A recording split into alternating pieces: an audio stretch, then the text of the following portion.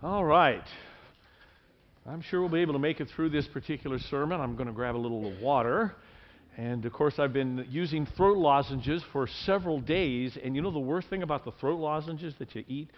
Got all that menthol in it. Makes your coffee taste terrible. I still drink a lot of coffee, but it tastes terrible. I'm looking forward to not having to use those things just to get back to a nice, hot, black cup of coffee. Amen. Well, we have lots and lots of people that are suffering through this thing. I just found out, Linda told me that Chelsea woke up this morning with a nice sore throat, so I know what's going to happen to her for the rest of the day, in the next couple of days. But lots of people that are facing this. As a matter of fact, Tiffany, your daughter, faced this about, 2 or 3 weeks ago and wound up in the hospital, right? But she's doing well. She had a collapsed lung from coughing too much, and said, wow, I didn't know that could even happen. I saw that on Facebook, but she's home, doing so well, in fact, that she's leaving for Germany in a couple of days for a little vacation. Praise the Lord. Good. And Terry, can I have an update on Terry? How's Terry doing? Do we have Lisa? Are you here? Who's here from? He's doing all right? All the tubes are out? I have not visited him. Ever since I started coming down with a sore throat, I figured he probably didn't need this on top of a quadruple bypass. Just a thought. So, all right. I'm glad that he's doing very, very well. All right. Well, we are right now, even though Christmas season has just passed, we are in a series that's called On the Road to Easter. Because, I know Easter's actually a little early this year. It's the last Sunday in March. What we're going to be doing is we're going to be looking at the book of Mark, particularly the last 9 chapters, because Mark is 16 chapters long. First 8 chapters deal with a question, then the next 9. We're going to be walking with Jesus in these last 9 chapters that will take us right to Easter Sunday. And the Gospel of Mark answers these 3 questions. There you go. Who is Jesus to me? It takes 8 chapters to get to that one. Because remember, in the book of Mark, what happens is Jesus shows up as a fully grown human being. Okay? There's no mention of his birth. There's no mention that he's God. There's nothing like that in the book of Mark. In the book of Mark, which was the first gospel written, it's the shortest one as well, Jesus just shows up, and he's baptized by John, and everybody begins to ask, who is this guy? Now remember, many of the people at that time knew who he was. We're talking about a little area around Nazareth in the Sea of Galilee, and they'd met Jesus, they'd seen him, many of them had seen him grow up. Suddenly he shows up and begins to teach, and everybody's wondering, really, who is this guy? It takes 8 chapters to answer that question, and it's answered in a place called Caesarea Philippi. It's one of the highest places in Israel, or the northern place that Jesus actually preached. He finally looks at the disciples, and he says, okay, who do people say that I am? And they give lots of answers, and then he says, but who am I to you? Which is a key question. It doesn't matter who he is to me or who he is to any, it's who he is to you. It's a question that God will always, always ask every single human being. Who am I to you? And Peter says, you are the Christ. 8 chapters. How many years it took of teaching and preaching and ministry before one of the disciples finally said, yeah, we got it. You are the Christ, the chosen one of God, which is what the word Christ means. It means Messiah, chosen. And Jesus says, you got it. There it is. Now, the other 2 questions are going to be answered in the book of Mark are what is his purpose? Because that they didn't quite get. And then the second question is, what does he want me to do? It's going to take the next 9 chapters for him to answer that. Now, actually, he's already kind of summarized it. He summarized it as soon as Peter said, you are the Christ. Jesus said, okay, now let me tell you what's going to happen. And he said, I'm going to go to Jerusalem, I'm going to be crucified, I'm going to die, I'm going to be buried, then I'm going to rise from the... But that's not what Peter wanted to hear, see? So Peter pulls Jesus aside. You can see with his little arm around his shoulder, and no, Jesus, you know that's not going to happen. That's not what happens to the Christ. And what does Jesus say to him? Remember what I told you? Jesus looks at him and says, get thee behind me, which is the equivalent of saying to Peter, Peter, go to hell. Now, imagine Peter, built up. You got it. I'm the Christ. You answered it. And then, the very next statement, he says, now Peter, you're not thinking the things of God. You're following the path of Satan. And then Jesus says, this is what's going to happen to me. To sum it all up, now here's what we've learned last week. This is what Jesus came to do and what he wants for us to do. And here it is, right here. Jesus came to give his life away for the sake of others and then receive it back. We call that the resurrection. He came to give his life away. That isn't just the cross, that's his entire life. He came, he walked this earth, he taught, he revealed God, then he died for us and for our sins. He received his life back in the resurrection. This is what he came to do. What does he want me to do? Right here. And he calls me to give my life away for the sake of others and then receive it back. Same thing. Now, it doesn't mean that we're going to die on the cross for other people's sins. We can't do that. We're not a sacrifice. But Jesus is going to show us time and time again over the next 9 chapters. What I want you to do is give your life away. Give it to me, not for your own sake, but for the sake of others. I'm going to use you to really build the kingdom of God. And I will give your life right back to you. We call it abundant life and eternal life. Give me your life, not so that you can be rich or healthy, because I can't promise either of those things, Jesus says. Give me your life that we can use for the sake of others, and I will give it right back to you. And we call that eternal life. So that just summarizes what we did last week in the first 8 chapters. Here we are. We're ready to go right into chapter 9, the road to Easter. Mark chapter 9, verses 2 through 29. We're calling this Keeping Jesus the Main Thing. Where is Mike still in this room? He was a singer there for a second. Sometime. Oh, there you are, Mike. Okay. Mike probably remembers. Many of you also remember that on March 7th, 2004, the first sermon I ever preached as your pastor, coming up on 12 years. That's amazing, isn't it? I preached a sermon, and I told you something. Mike, what did I tell you in that? Do you remember?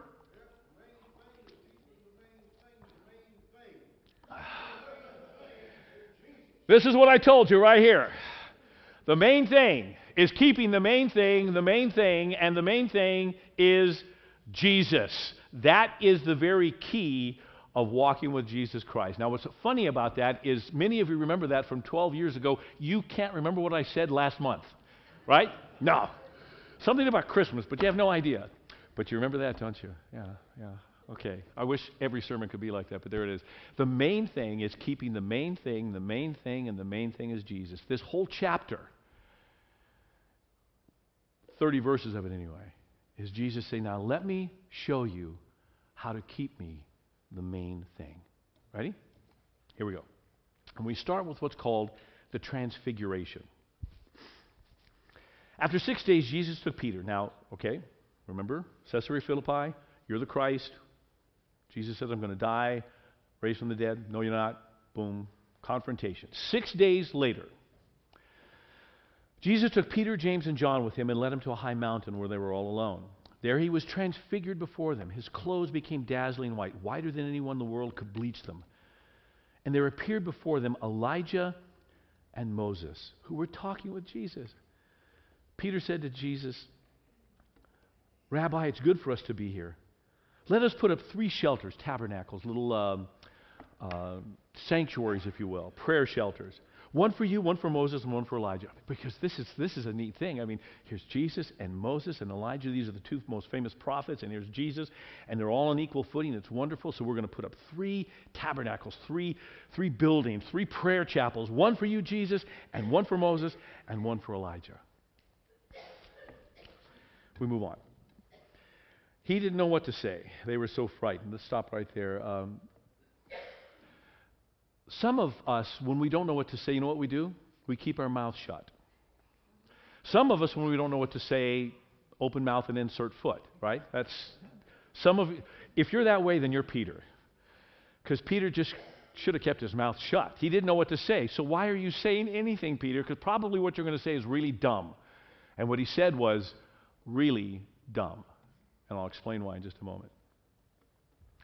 Then a cloud appeared and enveloped him, and a voice came from the cloud. This is my son, whom I love. Listen to him. You get this picture? Jesus, Moses, Elijah, dazzling white. Whoa. And the voice says, okay, this is my son. Listen to him. It'll be very important in just a moment. Suddenly, when they looked around, they no longer saw anyone with them except Jesus. And as they were coming down the mountain, Jesus gave them orders not to tell anyone what they'd seen until the Son of Man had risen from the dead. They kept the matter to themselves, discussing rising from the dead. See, they still didn't get it. They won't get it. They won't get it until it actually happens. That's how dense these people were. I'd probably be the same way, but that's just the way it is. They will never get it until they actually see him rise from the dead. Like I said, when some people don't know what to say, they keep their mouth shut. That's very wise. Some of us are not that way. And so we say stupid things. But in his defense, you have to remember that these two prophets that they had just seen, Moses and Elijah, were the super prophets of the Hebrew faith, okay? These were incredible. There were so many other prophets and people, David and Abraham and all that, but we're talking about the superstars of the Hebrew faith. We're talking about Moses, who actually wrote the first 5 books of the Bible, talked with God face to face, and Elijah, who was the one who led them through one of the most difficult times, performed incredible miracles. As a matter of fact, if you follow the life of Elijah and you lay aside the life of Jesus, the miracles are incredibly similar that Elijah did in the name of God. And both of these, or all of these disciples, could have easily seen, understood, and been in awe of these two. Amazing. And so, in the face of that kind of presence and miracle, yeah, I could understand Peter saying something stupid. They're in the presence of two of the superstars of the Hebrew faith. But then the voice rings out. What did the voice say? What did the voice say? You tell me. This is my son, but what else? Listen to him. Oh, okay, so I have my choice. I've got Jesus, Moses, and Elijah, and I want to treat them all the same. I'm going to build them a little village, a little building, a little chapel for each one of them. And God comes back and says, no. Listen to him. And boom, what happens to the other two? Gone. Who's left? There it is. That's it. First step in making Jesus the very center of your life. Are you ready? Here it is. The past is the past. Let it go. Sing with me. Let it go, let it go. I almost put that in there somewhere, yeah. Boy, that movie has just ruined that whole phrase, hasn't it? Anyway, the past is the past. Let it go. Okay, Moses and Elijah are important. Let it go. Sometimes the problem we have in making Jesus the very center of our life is we're way too tied to what happened in the past. Now, I want to let you know the past is important. Traditions and customs that tie us to another time are important. Learning from the mistakes and the successes we had in the past, that is important. But often we try to make the past not a memory, but a destination. And when we do that, Jesus can't be center. You ever say to yourself, boy, remember the good old days? You know that phrase, the good old days? Well, probably the only thing that's true about them is the days were old. I don't know how good they were. But did you know that the Bible tells us not even to ask that question? Take a look at this passage right here. Do not say, why were the old days better than these? For it is not wise to us. That was written in the good old days, by the way. That was written, what? Ecclesiastes would have been written about 1000 BC, 3,000 years ago. 3,000 years ago. God says, would you stop worrying about the old days? They weren't good. They weren't better. They're just old. See, if we get too tied to the past and the way things were, we're going to miss everything that God wants to do now and in the future. I've made many mistakes in my ministry over the years. I've been doing this for many decades, and so you're bound to make lots of mistakes, but I'll tell you a couple of times that I did it well. I was offered a job at one time for a much larger church, Deer Flat Church, as a matter of fact. I'd been on staff at Deer Flat in the mid-'80s, and then I went on to Fruitland, and I was pastor there, and I became superintendent. And when they were in the middle of a pastoral change, I was approached and talked about maybe I should come back and be the senior pastor at Deer Flat, which was kind of fun because Deer Flat was a church of around 900 at the time. And even then, which would have been, 2002, 2003, the salary of the senior pastor was $100,000 a year back then. I don't make $100,000 a year, just to let you know, in case you were wondering. But I turned it down, and that's nothing noble, it has nothing to do with that. It's just, I knew what was really going on. See, the reason that people were approaching me from the church and wanted me to take the church is what they were really saying is, boy, when you were here before, when you were the associate pastor and Kay Cole was our senior pastor, boy, that was a great time. We really want you to take us back to that time. And I wouldn't do it. I'm not a brilliant guy, but I'm smart enough to know the past is the past. And if I'd come, all they wanted me to do was to take them back there. And that wouldn't work. And I'm so glad that I said no. I wound up here. But even when I got here, and I met several people, Bless their little hearts. Love them dearly. But they began to tell me about the glory days. Glory days of 1990. So we're talking about 25 years ago, 26 years ago. And yes, what they were hoping I would do is take them back to those glory days. And we're not going to do that, because the past is the past. The glory days weren't all that glorious anyway. And even if we tried, it couldn't happen, because in case you hadn't noticed, look around, we're all 25 years older than we were back then. Things were different, weren't they? We're not going back. It doesn't work that way. But you get so tied to the past that it gets in the way of what God wants to do right now. Let me show you how important this is. God writes to his church in the book of Isaiah, and he says this. This is what the Lord says. He who made a way through the sea, a path through the mighty waters, who drew out the chariots, and I'll stop right there. What is he talking about here? What event is happening here? What? The parting of the Red Sea. Could you imagine a more incredible event in your history than the parting of the Red Sea? This miraculous time when God's people were up against it, and the seas open up, and they go across on dry land, and when the army tries to follow them, amazing. What an incredible miracle. Who drew out the chariots and the horses, the army, and the reinforcements together, and they lay there never to rise again. Move on. Next slide, please. There we go. Extinguished, snuffed out like a wick. And this is what he says to them. Okay, here's what I want you to do. Forget it. What? That was one of your greatest miracles. Yeah, I know. Stop thinking about it. You're fixed on it. You think I'm going to do that again? Don't you understand something new is coming? Why are you so fixated on something that happened in the past? It was great. It was wonderful. Let it go. Forget the former things and do not dwell on the past. Write this down. This is really important. Really, really important. If Jesus Christ is going to be center of your life, here it is, right here. No matter where I am in life, my best days are still ahead. Stop it. Stop looking at your past going, oh, I wish I... Stop it. No matter where you are in life, are you one of these people who are young and energetic and you're starting your family, you look ahead and go, man, and okay, your best days are ahead. Some of us are not young or energetic, and our families are in the past. We've got grandkids. Some of us are approaching times when maybe we're slowing down. Some of us are approaching times, and actually in the middle of times, when we wake up in the morning and we hurt in places we didn't even know we had 20 years ago. I spent yesterday reffing a couple of games, and there was a time in my life that to ref a basketball game would have been no problem now. It's still no problem, but I'm aware of reffing the basketball game a couple hours later, where a few years ago I wouldn't have been. Now, does that mean that I'm breaking down and my best days are behind me? Well, I am breaking down. That's no about it. I'm getting older. No way around it. But guess what? My best days are still ahead. Okay, I may not be as healthy as I was or as young as I was. I may have trouble remembering a few things. But my best days are still ahead, even if we're in the middle of losing our health. Stop thinking that the best days only happen when we're young and healthy and vital and alive. Our best days, every single one of us, it's still ahead of us. Take a look at this passage right here. Paul writes and he says, therefore we do not lose heart, though outwardly we are wasting away.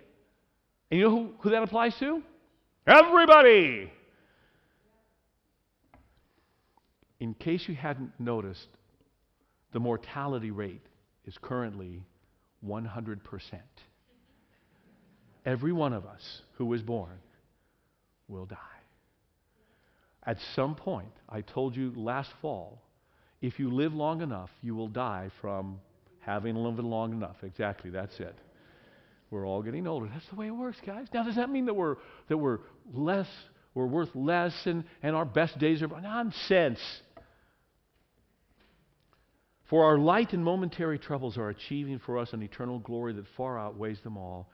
So we fix our eyes on what is seen, not on not what is seen, but on what is unseen. For what is seen is temporary, but what is unseen is eternal for every single one of us. I don't care how good the past was, the future is going to be better. Even if it means we're facing the very end of our life, and some people in this fellowship are. We know that.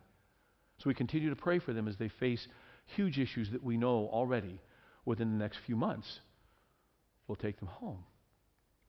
Are their best days behind? Are you kidding me? The best days are ahead for every single one of us. Stop holding to the past. Stop clinging to it, saying, boy, I wish it could be like it was.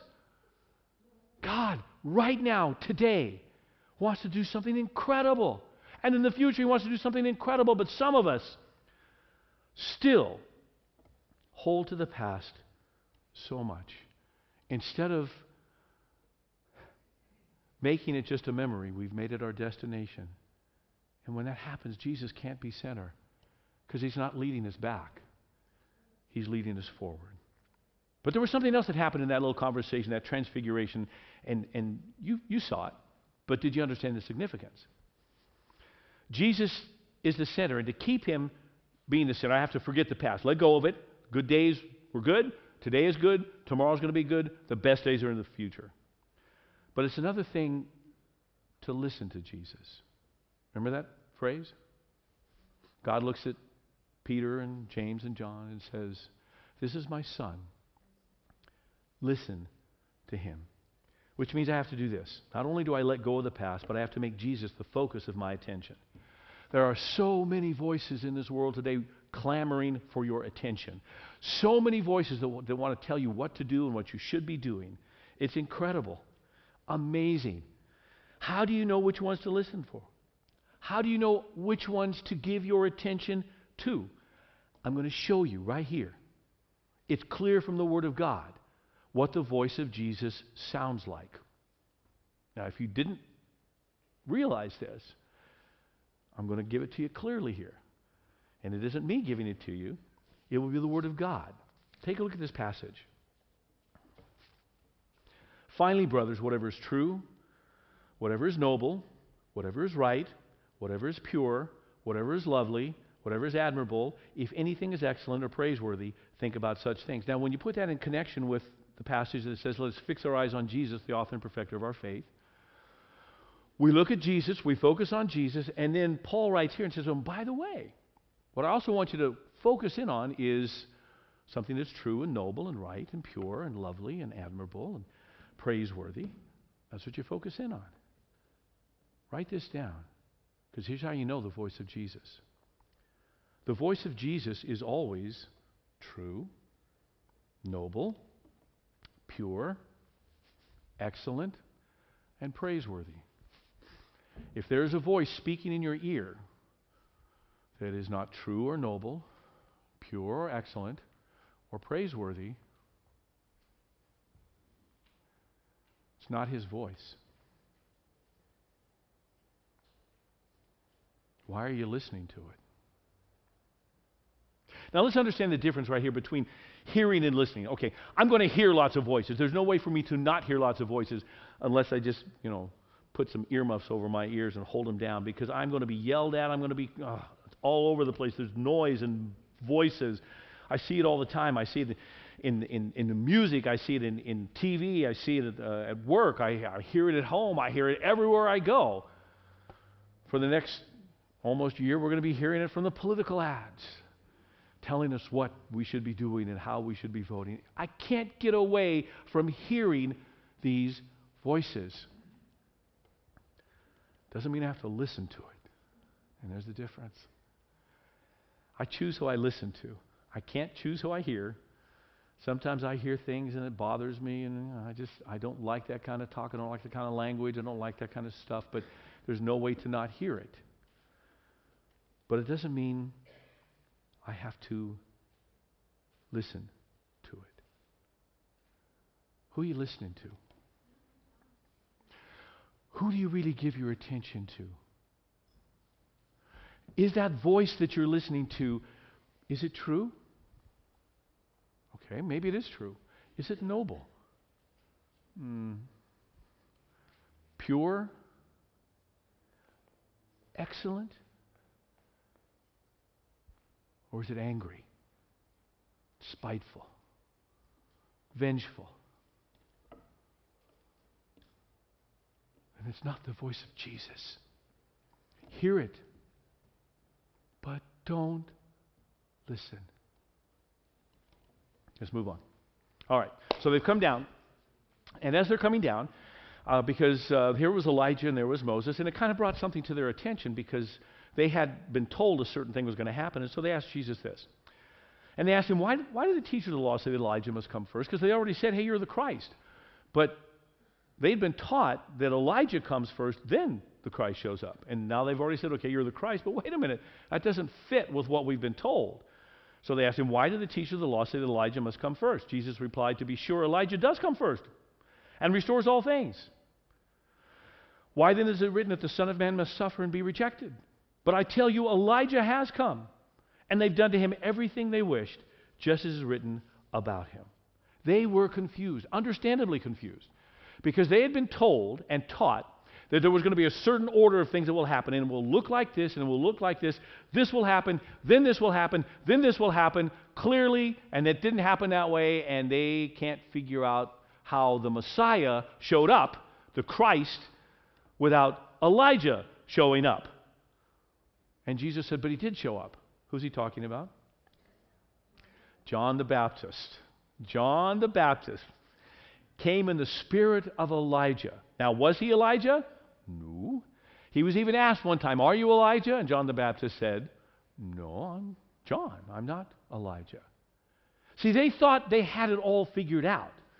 They thought that they knew exactly how it was that the Messiah was going to show up. And Elijah would show up, and everybody would go, oh, there's Elijah, which means the next person to show up is going to be what? The Christ. Well, God didn't really give them all the specifics of the plan. Elijah was going to show up, but maybe not quite the way they had thought, which means this. If you're going to make Jesus the center of your life, you're going to have to do this. Ready? You have to expect the unexpected. God is going to work in your life, but he's going to do so in ways that will absolutely knock your little socks right off. It will be so different. If you think you have got God all figured out, you're wrong. And you're in for a huge surprise. But even more tragically, you're going to miss what God has for you. Because you think he's going to be coming in that door, when actually he's going to be coming in that door. And you won't even be ready because you're focused there. That's what happened to the disciples. Okay, we know what'll happen. The Christ will show up, but first Elijah will come through that door, then the Christ will come through that door. And suddenly Jesus shows up and they go, he is the Christ, but wait a minute, that doesn't fit. You have to expect the unexpected. Take a look at this passage. When God looks at his people through Isaiah, he says, see, I'm doing a new thing. Remember, this is just after he said, remember that parting of the Red Sea? Oh, yeah, I want you to forget it. And then he says this, I'm doing a new thing. Now it springs up. Do you not perceive it? And many people would say, no, I don't. And let me tell you why I don't. Because it's not happening the way I thought it would happen. And I'm looking over here, and you're coming over there. And I can't perceive it over there because I'm focused over here. I'm making a way in the desert and streams in the wasteland. Paul tried to get this across to the early church, that God is going to work, but he's going to work in incredible ways that you would never possibly comprehend or understand. He's going to do new things among you. He's not going to be tied to the past. And what he does is he's going to do it in ways that you won't even be able to predict. He talks to the early church and he says this, Jews demanded miraculous signs and Greeks look for wisdom. But we preach Christ crucified. In other words, the Jews and the Greeks all thought they had God figured out. And instead what happened was God took his son and nailed him to a cross. And nobody saw that coming. Nobody. And now as we're preaching this to the world, oh, Jesus is crucified, people are going, you're kidding me. That's not the way it's supposed to happen. God always works with these holy, wise people who are popular and they say wonderful things. And you're telling me that God's going to nail his son to a cross? That's stupid. And Paul says, no, it's not stupid, but it is foolish. That's why you don't get it. We preach Christ crucified, a stumbling block to the Jews and foolishness to Gentiles, but to those whom God has called, both Jews and Greeks, Christ the power of God and the wisdom of God. For the foolishness of God is wiser than man's wisdom, and the weakness of God is stronger than man's strength. But God chose the foolish things of this world to shame the wise. God chose the weak things of this world to shame the strong. God is going to do something in your life and in my life and the life of the church and the life of the kingdom, and there's no way for you to predict it, and you better be ready for it. Because if you think He's always going to work in the way that He always did, you will miss it. Nobody could have seen that God would save the world through His Son nailed to a tree. And yet that's what He did. That's what He did. Sometimes you know what happens? We look at the way God has worked. We look at the way God has worked in the past. We look at the way God has worked in other people's lives, and we say, this is how He's going to do it for me. Here's how we'll do it in the church. Here's how I'll do it in my own life. And we're so disappointed when it doesn't happen that way. We even miss His solution because we're so tied up in the idea of how He's going to do it. Write this down. It's very, very important. Just because Jesus did doesn't mean that Jesus will. Because He did one thing doesn't mean He's going to do it again in exactly the same way. And let me give you some perfect examples of that. Did Jesus heal blind people in the New Testament? Nod your little heads just like this. Did He do it exactly the same way every time? Shake your little heads just like this. I can tell you 3 different ways that He did it. One time, blind Bartimaeus, who's screaming out, Lord, heal me. Jesus said, okay, your faith's healed, you go on. Boom, just like that. He's healed.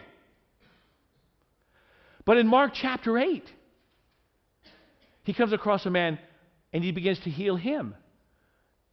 But in a completely different way. He takes him and he heals him, but only partially. He spits in the guy's eyes. Now with Bartimaeus, He just said, okay, your faith.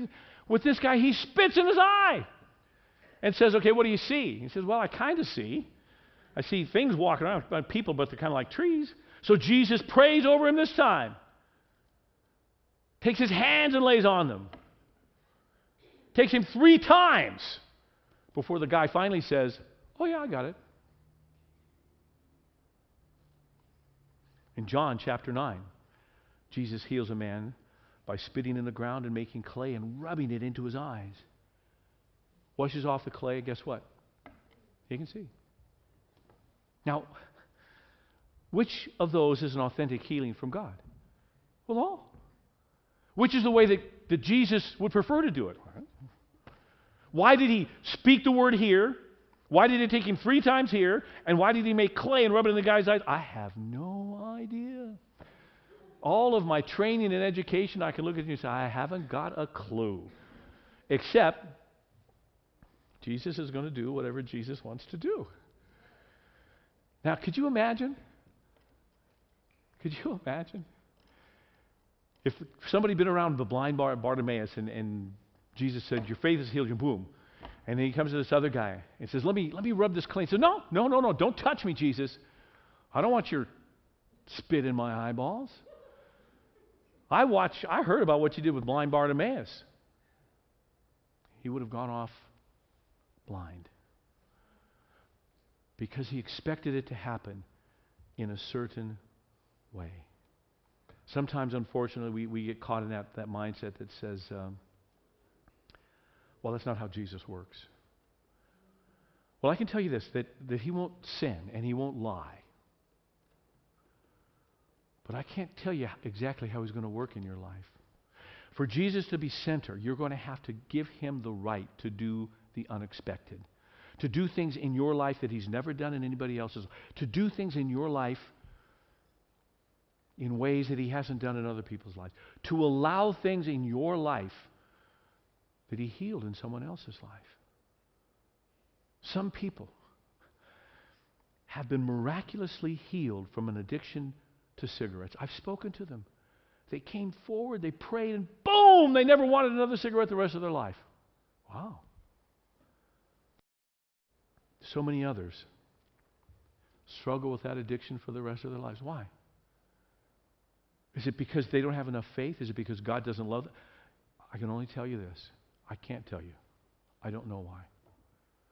Except I know that God works in, what do we call them?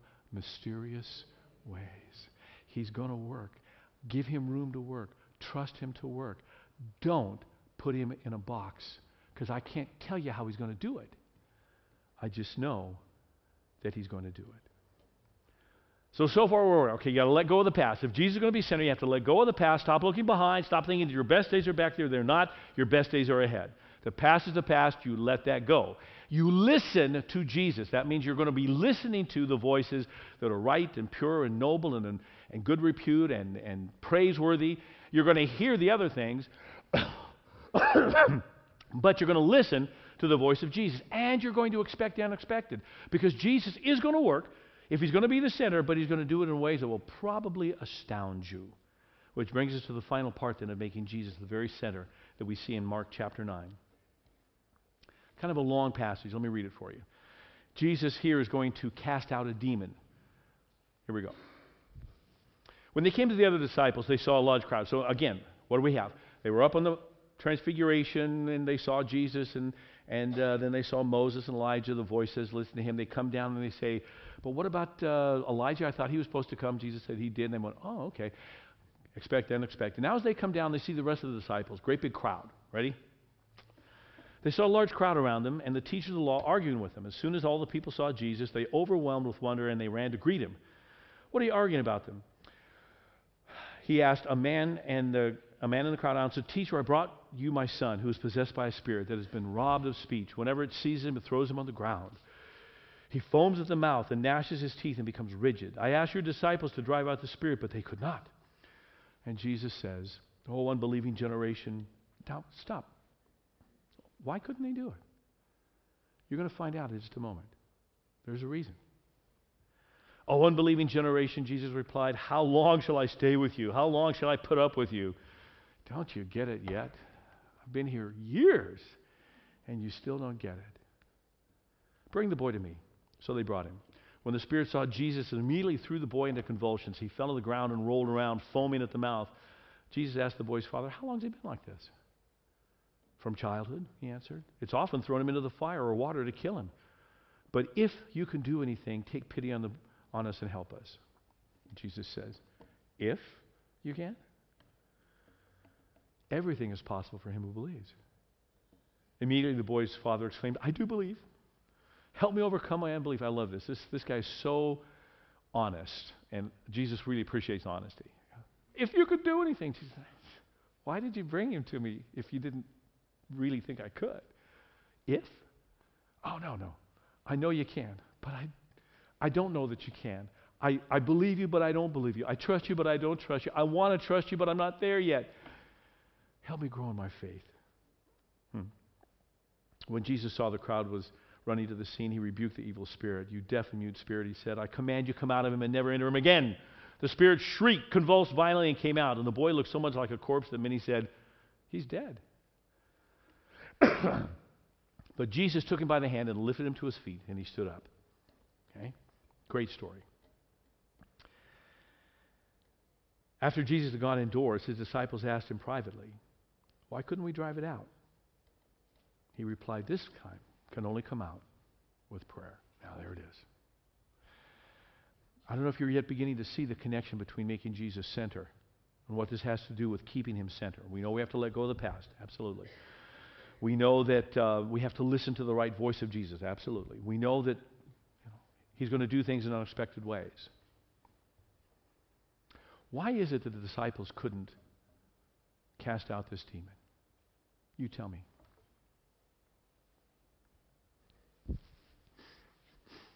You got the story, okay?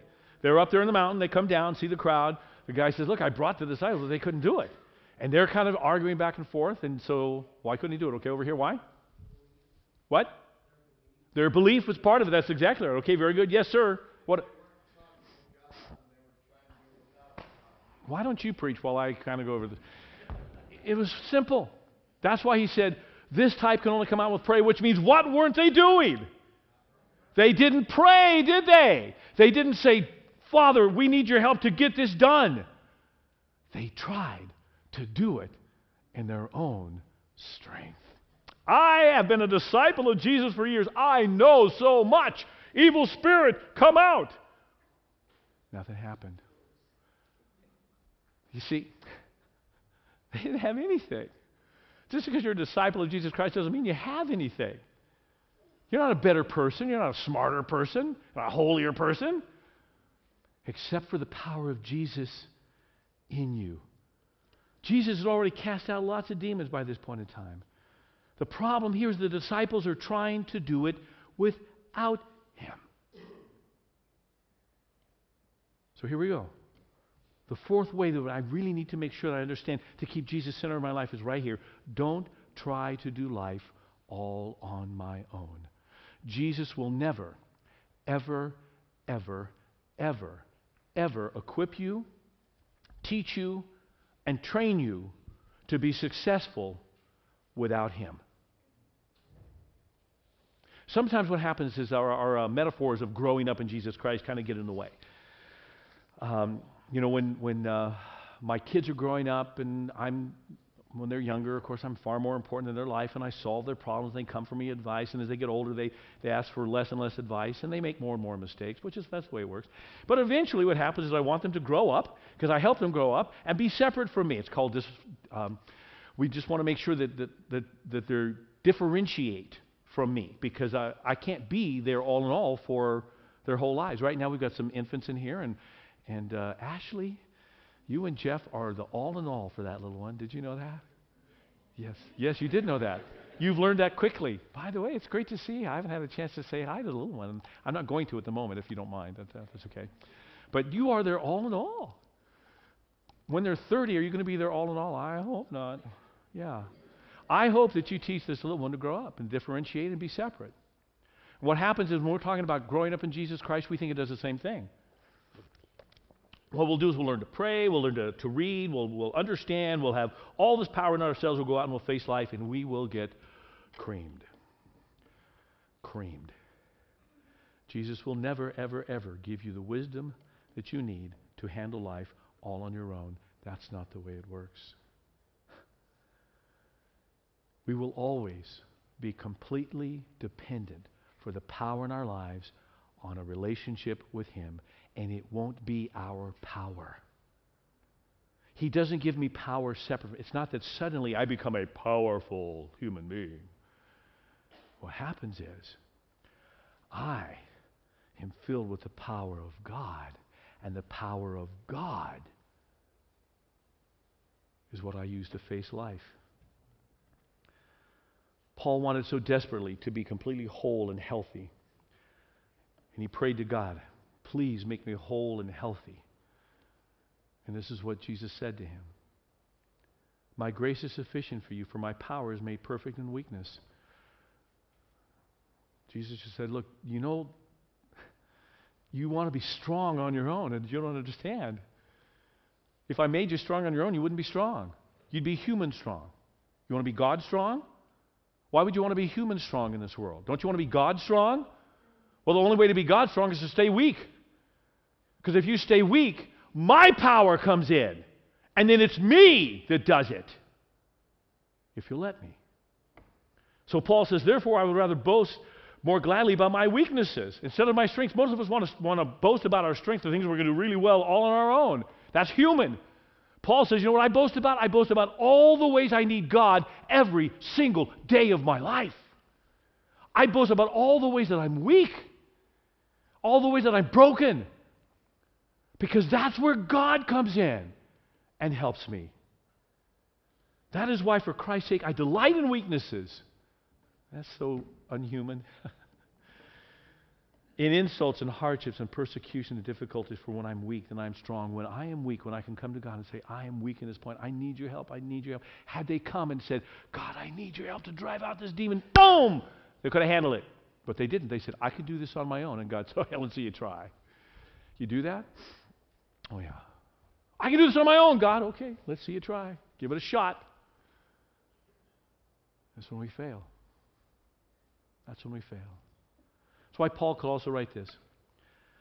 I can do everything through him who gives me strength. I can. If I'm called to cast out a demon, I can do that. Not because I have the power or the authority, but because I am tapped into the power of God, and He will do it through me. Can I face the issues in my life? Yeah. On my own? No. But with God's help, I can. So I want you to write this down and we're done. Ready? Here it is. Jesus is not my life's mentor. He is my life's power. And do you see the difference? You know what a mentor does? A mentor teaches, comes alongside, equips, and then finally says, you know what? You're on your own. You got it. Go get it done. Jesus will never, ever, ever do that for you.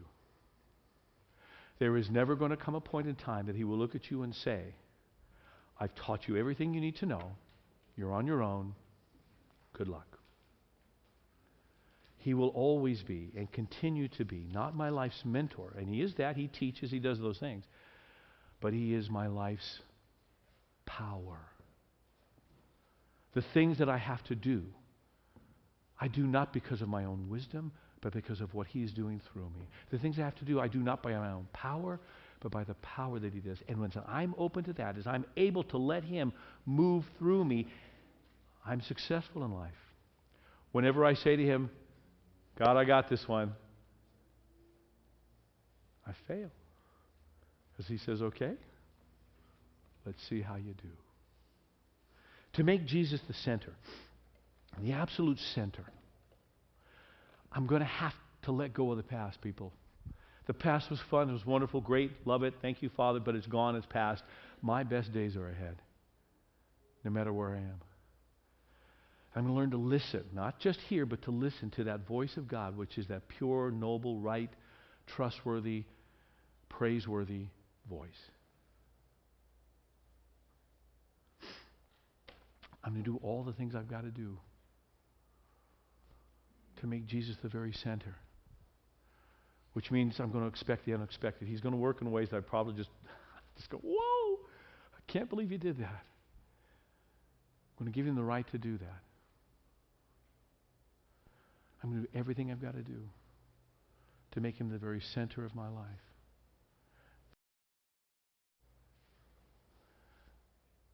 I'm never going to grow up. I will always be a child of God.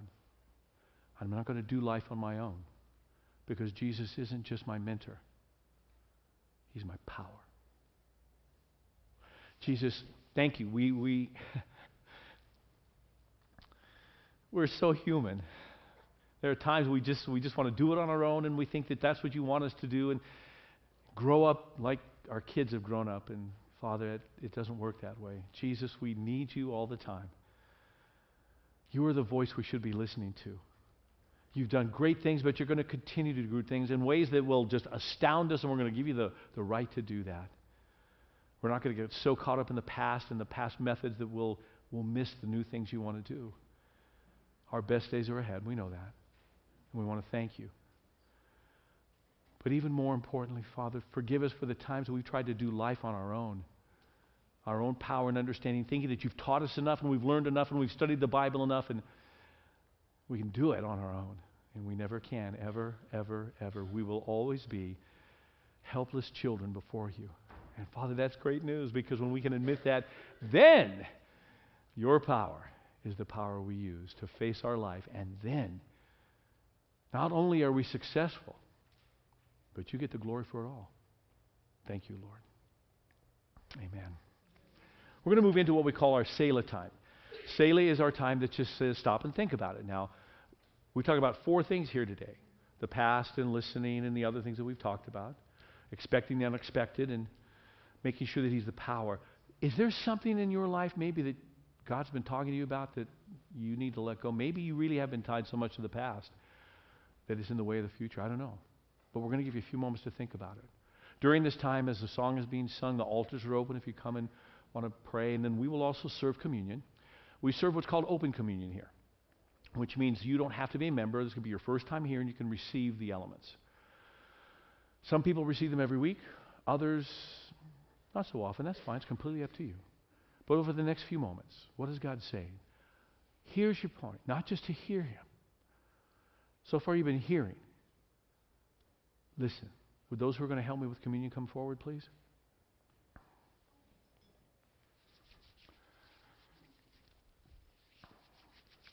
And in the night that Jesus was betrayed, he took the bread and he broke it. And he gave it to his disciples. And he said, "This is my body which is broken for you." In the same way, after supper, he took the cup, and when he had given thanks, he gave it to his disciples. And he said, "This cup is the new covenant, my blood shed for forgiveness of sins. Take and drink." Let's move you two right over here. There you go. No, you're fine. Watch out. Don't want you to trip. Good job. Excellent. For as often as you do eat of this bread and drink of this cup, you remember the Lord's death till he come again. Let's pray. Father, this is your time to speak to us. We're going to give you that time. Help us to listen in the name of Jesus. Amen.